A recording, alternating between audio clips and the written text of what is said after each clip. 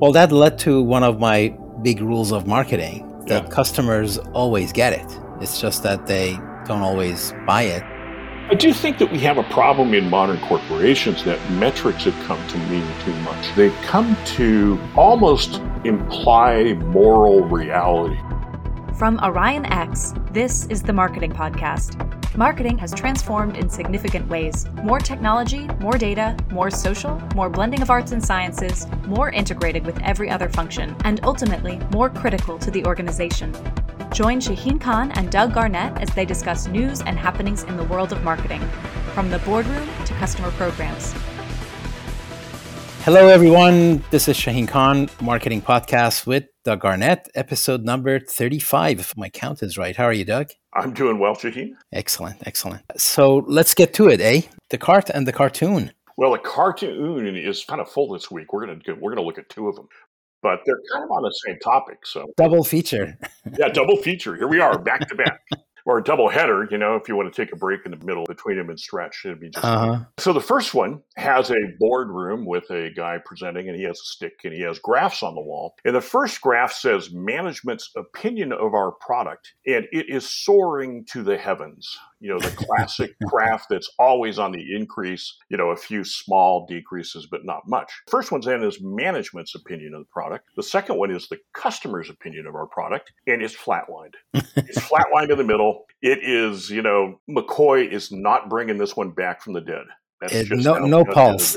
No pulse. It's flatline. I laughed because it's kind of sometimes so true. And of course, having done quite a bit of market research, often I was the one coming back and saying, yeah, well, nobody likes it, or they're not interested in it or whatever. And it's tough because in companies, we get pretty enamored of our products because we worked hard on them. So we should, we should. That's right.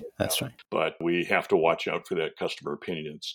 If it flatlines, we're in trouble. So besides the confirmation bias, when I saw that, what it reminded me of was we used to do surveys of employee satisfaction, customer satisfaction, all of that, and really do a good job. It was like people spend money and they did it properly. And I remember occasionally some manager would say, when the results were not good, some manager said, well, they just don't get it.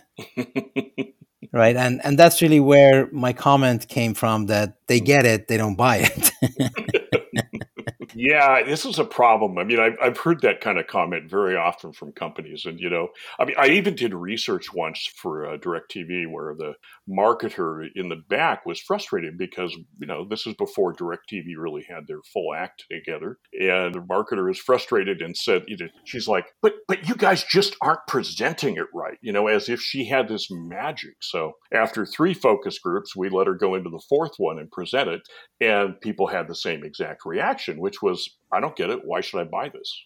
Yeah. And in fact, we learned that was an accurate understanding. And then DirecTV brought out their NFL Sunday Ticket, which was the key in what the customers in those groups were asking for. And that was the key to their success. And they eventually heard what we were hearing and did something about it. But my God, that manager was so pissed. Oh boy, You're just not doing it right. Yeah. Oh yeah, we're just not doing it right. Yeah. If we just had more enthusiasm as we presented it to the focus groups, they would just love it. That was pretty wrong. Well, that led to one of my big rules of marketing, that customers always get it. It's just that they don't always buy it, and that's the problem.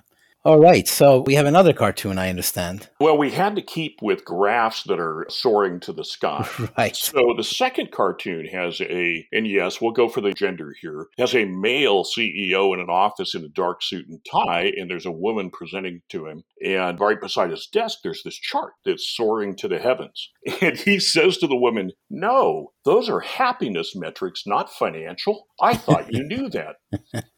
So what did this make you think of? Oh, this is the bias of how I feel must be how we're doing. And we all know those can be very different things. And I've worked with a fair number of CEOs that were so confident in their happiness that they missed really critical things that were going on around them. Yeah. So this made me think of 2 things. One is the pressure, the desire to spin your numbers such that they actually cause happiness, whether or not that's justified. But my other feeling was, why correlate happiness and financial results as if they are necessarily at odds. Like happiness should really be about pursuit of truth and insight and understanding. So I thought that was a bit of an assumption there that was triggering me anyway. Yeah. Well, I agree with that. I mean, fundamentally, happiness ought to be about more than how your metrics are doing this week. But yeah, really. Yeah. I do think that we have a problem in modern corporations that metrics have come to mean too much, and that they've come to, as I write in the book, actually, they come to almost imply moral reality for the person, especially those kind of metrics that are connected to things that we might see a little bit morally depending on your cultural background. So in the US, if you come from the US and you came out of a Protestant work ethic background, then a metric of productivity is almost a personal statement. Not everybody has that, fortunately, or a metric about use of time, wasted time versus effective time. Those things all almost come down to being very personal. And if you get docked, they're a real personal attack. So I'm actually not surprised to see metrics and happiness begin to merge a bit, because we get really fuzzy about those boundaries. And I think sometimes it's intentional. I think sometimes that there are people in management who like the additional power they feel like it gives them to not only say, hey, you missed your metric, but continue on with, so you're a bad person. I mean, it's pretty harsh, and, of course they'll never say that, but that's the implication. And I think it's hard sometimes for people to distinguish between, I missed the metric and I'm a bad person. Well, if you've used the metrics to set expectations with others, so now you're on the hook, and then you're going to cause everybody else to be on the hook. And that definitely impacts your happiness and everybody involved. And you could argue, well, maybe you should not have set those expectations. But then people don't know how to decide whether something was done or not. They kind of need something numerical to assess that. And there lies really most of the problem, because you could get the right numbers that don't indicate the right thing. And you've had examples of that we talked in the last episode, and we should again in this one. So for sure, yeah. And I think it's difficult too, because what we're trying to do in business is hit goals and deliver a good whole result, right? Whatever that whole thing is, we want to deliver that. Metrics can only measure a tiny portion of that whole result. I mean, it's just a fact of numbers. Numbers cannot measure everything, and no collection of numbers can measure that. I mean, how do you measure for a company whether you are treating employees well, whatever well means? Well, you can't. I mean, I know companies invent measures, and they drive me crazy because they end up being bullshit. Because, did I say that? They end up being bullshit because they eventually don't mean a thing. Well, the problem is that even when they do mean something very valid, they say nothing about sustainability. They say nothing about, did you just paint yourself in a corner that is going to hurt you 2.5 years from now? They lack a lot of the contextual, longer-term attributes, because they're just complex, as the title of your book says. And that is another thing that is really hard with metrics, is that you could be very happy for now, but then not even know that you just caused a whole bunch of, quote, unhappiness.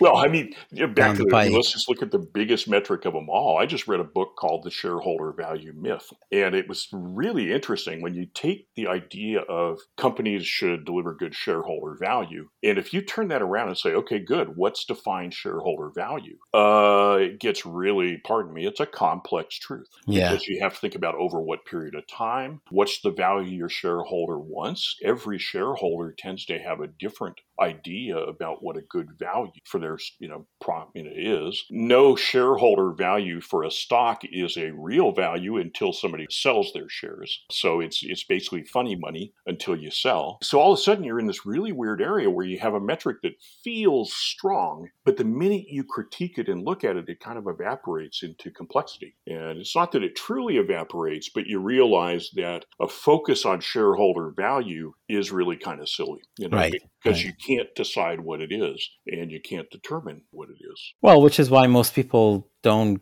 get that far. They just focus on revenue, profits, margin, EBITDA, and they're fine. And those are valid in the sense that you can measure them, and they do represent economic health, but they really say little about the future sometimes. Right. Well, and shareholder value also says a little about the future. But in a way, if you manage today well, which means planning that there's got to be a future, according to the measures you mentioned, you generally arrive at better shareholder value. It's one of those funny places, I think, where when you focus on shareholder value, you don't deliver the best shareholder value.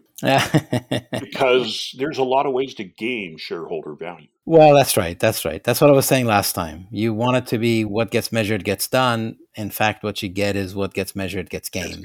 Right. Yeah. So we mentioned double feature, which sort of was a very opportune sequence of words. It was. There was an article in The Economist that was talking about the length of the movies and how that has changed. And you pointed that out to me. That was a subject of a tweet stream. Take us through what that article was and the salient points, perhaps. As we start, what I will say is I don't know that we're going to be able to deliver any clear, absolute answers. However, what struck me is this is a really good discussion for us to have, because it's about marketing and it's about metrics and it's about everything. So essentially, The Economist came out with an article which is headlined, "Why Films Have Become So Ridiculously Long," which, of course, that title attracts a lot of people because a lot of us are wondering that. And it shows they went off and looked at, 100,000 movies in IMDb back to 1930, and they have averaged them and then isolated what they call the most popular ones from the least popular ones. And they show that the trend for most popular films all along was that they were longer than the other ones. And then they showed that the trend for most popular films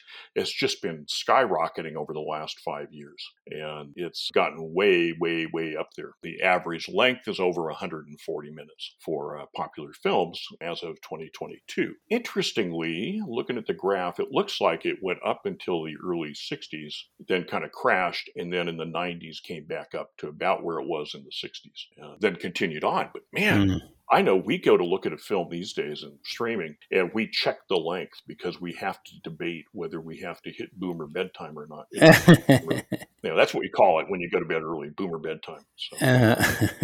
Well, Barbenheimer caused that to be a topic again, and of course it did so well. Yep. So the question really is why? Because when movies are longer, you're not charging customers according to minute. So you, in fact, may lose some ticket sales, except that these super long movies also do extremely well in box office. So somehow it doesn't hurt the revenue, it seems. So what's going on there? Yeah, I don't know. I think the picture is in fact murky, and I don't think that we would find any absolute causes for this.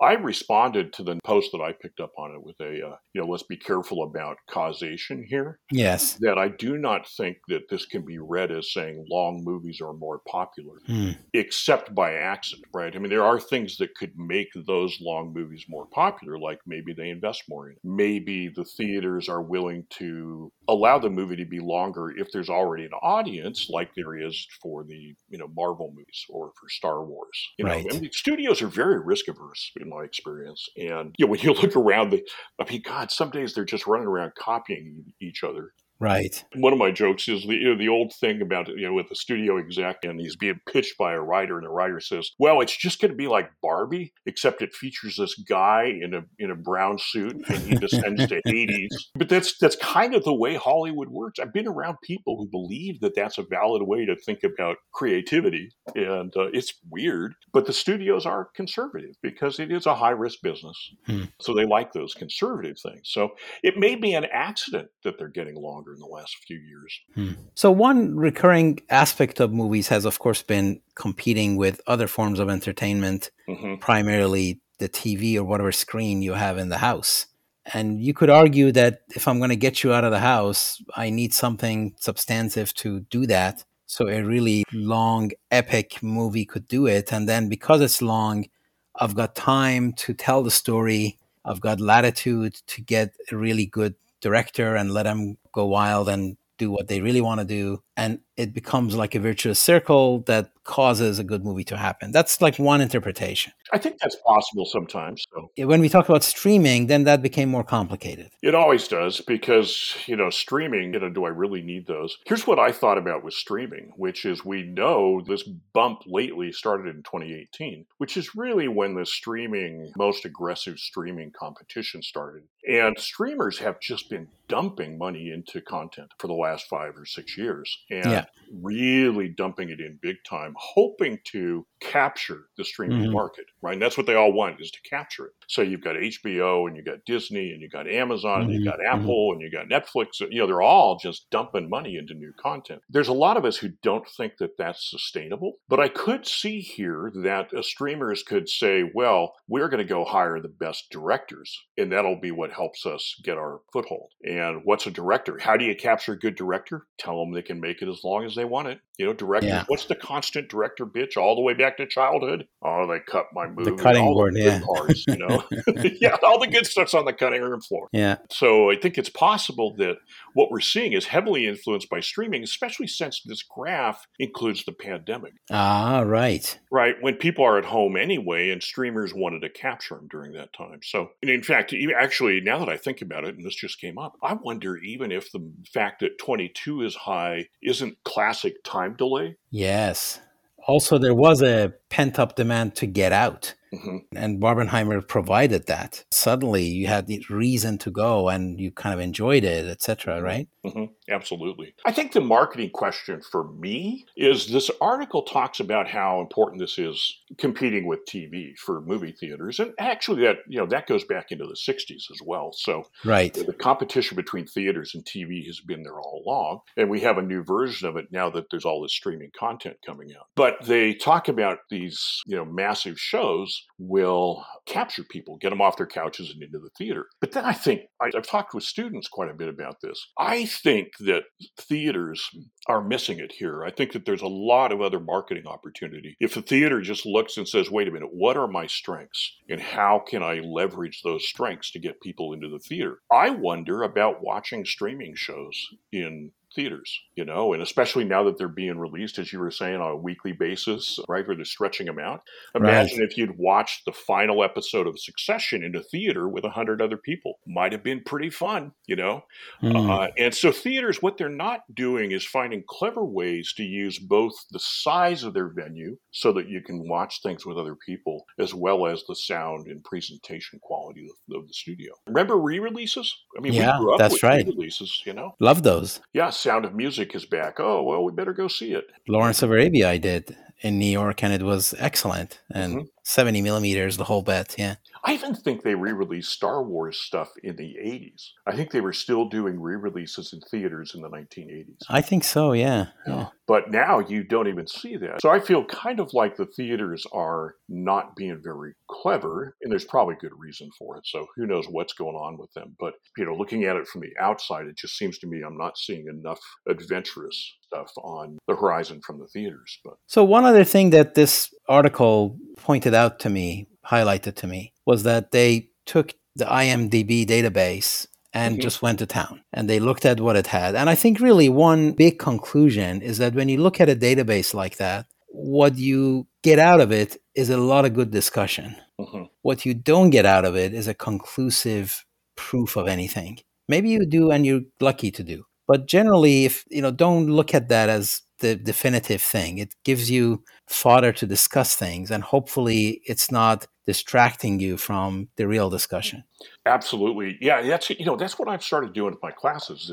When we look at a table, I have to really work hard because, as business students, they're kind of trained to give you an answer. I don't want an answer. It's a table. And so I demand that they tell me what questions we should ask. It's a table. Tell me what questions we should ask. So, I think as a lesson about big data from this, they looked at 100,000 feature films. So what questions should we ask? And there's a lot of questions here that could be asked about this.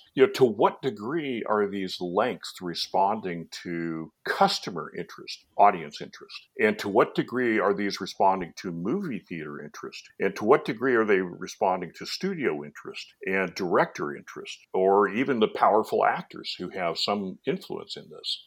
There's all those factors going around. And so any quick jump to causality is wrong. You're asking for it, really. You're asking for it. Yeah, you have to look at it and say, okay, I can observe this, but I could argue that the competition with TV was effective here, but I think this is a result of something else. And maybe that, it's a really thick, murky reality. In the book, I kind of say, basically, if you look at numbers and they give you a clean, easy answer, be scared. Right. That's right. That's right. Reality is messy. And so it should be a bit messy. So let's talk complexity again, because we started the discussion last time and wanted to continue. And metrics are part and parcel of complexity for all the reasons we were just talking about.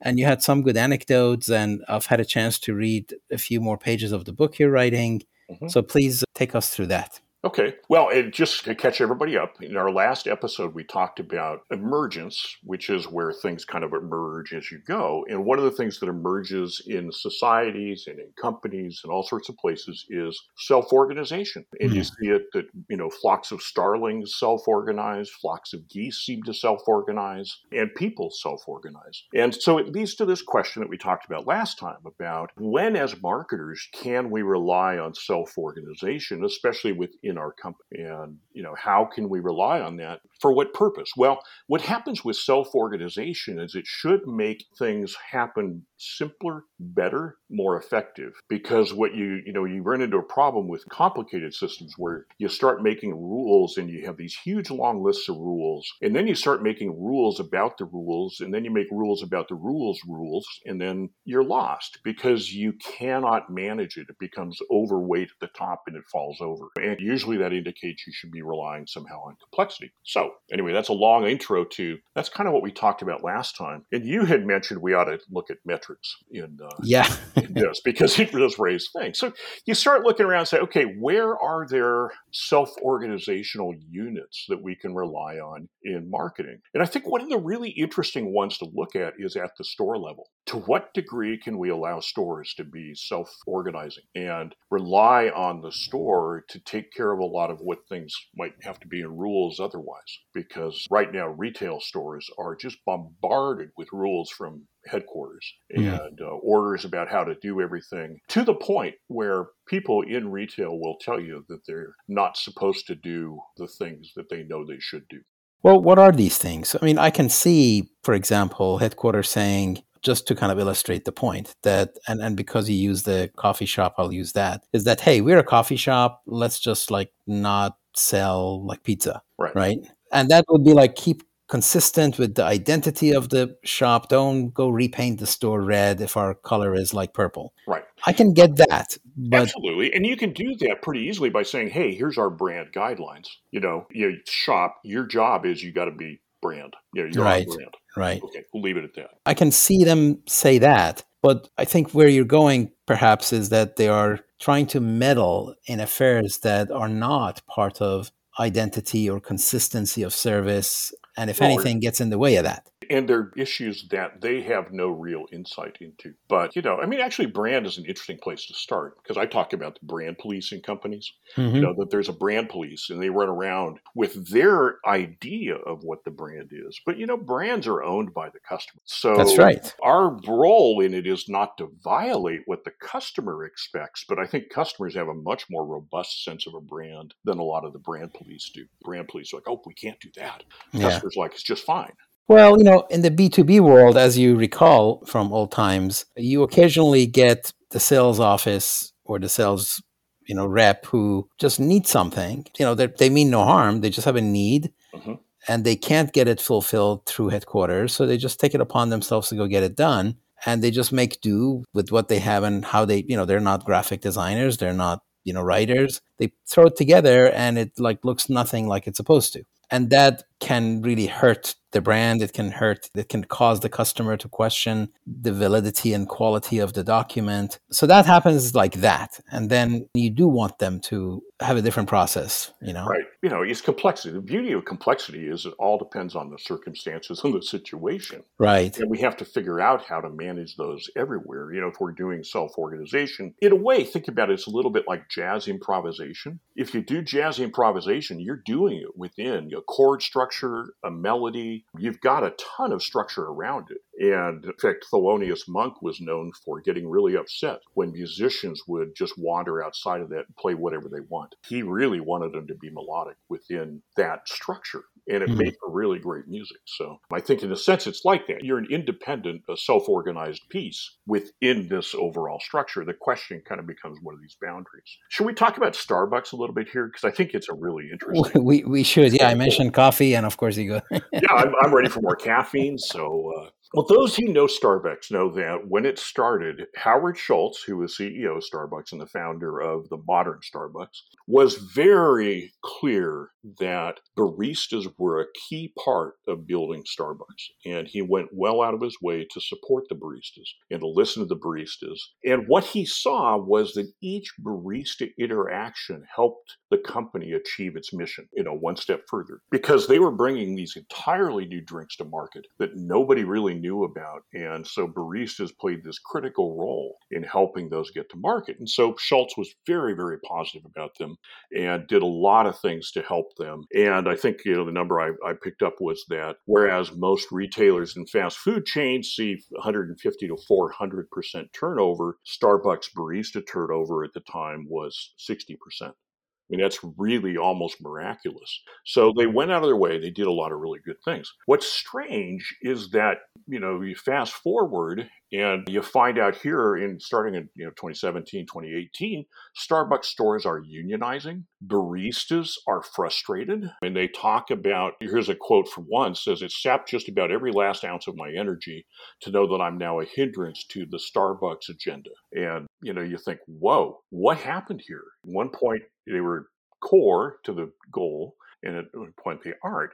And I bring it up because I think this was a failure around self-organization. I think that perhaps Schultz saw the barista clearly, but didn't see the store as a core unit. And they, at least however it happened, Starbucks did not maintain the store as a self-organized unit. And they did what I'm beginning to see as typical in metrics, which is they used, pardon me, this is my new phrase, micrometrics to micromanage. They split the metrics up and started demanding that stores hit kind of absurd low-level metrics that corporate should stay the heck out of. But it's a way of micromanaging. That's fundamentally what it is. We want people to do things just exactly the way that we would, we're doing them here at headquarters. And it backfired. And now they have all sorts of barista problems. You made another good point in a page I was reading where you advocated to separate output from outcome. Yeah, that's one of the things that, now I have a friend who, he worked at the World Bank, and so he's worked with international organizations, and he works according to a thing called theory of change. And within some theory of change structures, you could separate output, which are kind of those measured little results, from outcome. Because the reality is, what's Starbucks after? They want happy customers. They want profit at the store. They want basic fundamentals like that. And unfortunately, they tend to try to organize metrics around output. And in this case, the output I saw was that there's a lot of complaint about how tightly stores are measured on exactly how much time it takes every car to go through the drive-through. Right. And I don't think that's related to outcome. That certainly is an output. Useful to know, and I don't have any problem that you want to know that, but is it really connected to brand satisfaction? I mean, I can imagine how it goes because some people call up and say, it took me forever in the drive-thru. And no, I'd never do that, but maybe they say that. But as a company, you have to say, okay, I'm sorry, but does it matter? Is it going to really radically affect their... Well, that is a micrometric, like you said. It's like, let me zoom in on this one thing and miss the bigger picture here. In agreement with you, the other thing that I'm observing, certainly in the B2B world, is that, like you had in your paper, the inputs are well defined and you can measure them because you control them. You put them in there and you can observe what else is in there maybe. It can get complex, but by and large, you're okay. And then there's an activity that you can again control. You're performing that activity. And then you have output that comes out of that activity that you can also measure. Mm-hmm. Now, to translate that to some kind of a desirable outcome is when things can be really difficult. Yes. So you run an ad, I can anticipate impressions, no problem. In fact, the system tells me. I could even anticipate clicks. I can even do that. After that, it's not so predictable, right? No. It may or may not. And if you're selling a product that has a 9-month sales cycle, then by the time that sale happens or doesn't happen, you will have touched or not touched the customer 8, 10, 20 more times. And attribution becomes really an issue. And now you have this just a mix of data that you have to interpret. And if you're going to really just say it was that thing that we did that caused all of this, is like you're asking for it. Well, you are. I think one of the ideas in complexity is there are times when what causes something to happen is an accumulation of things that are so small they're never going to be measurable. Mm-hmm. And I think that's one of the things we miss in the metric culture of today is that there are times. So, take advertising, right? Advertising effect is tiny in a way. Each interaction with an ad that somebody has is just a little blip. It's just a little blip. But you have enough of those over a period of time, and all of a sudden now you've got a person that acts. But we can't track any of that. We can't know exactly what happened for that individual or exactly how it is that individual moved into action. You can't do that. So you have to be able to figure out when you're up against these situations, which are, you need millions of tiny transactions, and the result is incredible. And I bring that up because I think that's what Howard Schultz did originally, By empowering the baristas, you've got each barista impact is tiny. One person. I see. One person. You're not going to measure it. But the accumulated value of that made Starbucks grow from, I think it was like 300 million in 1987 to 20 billion today. Yeah, it's a behemoth. I wouldn't mind that growth myself.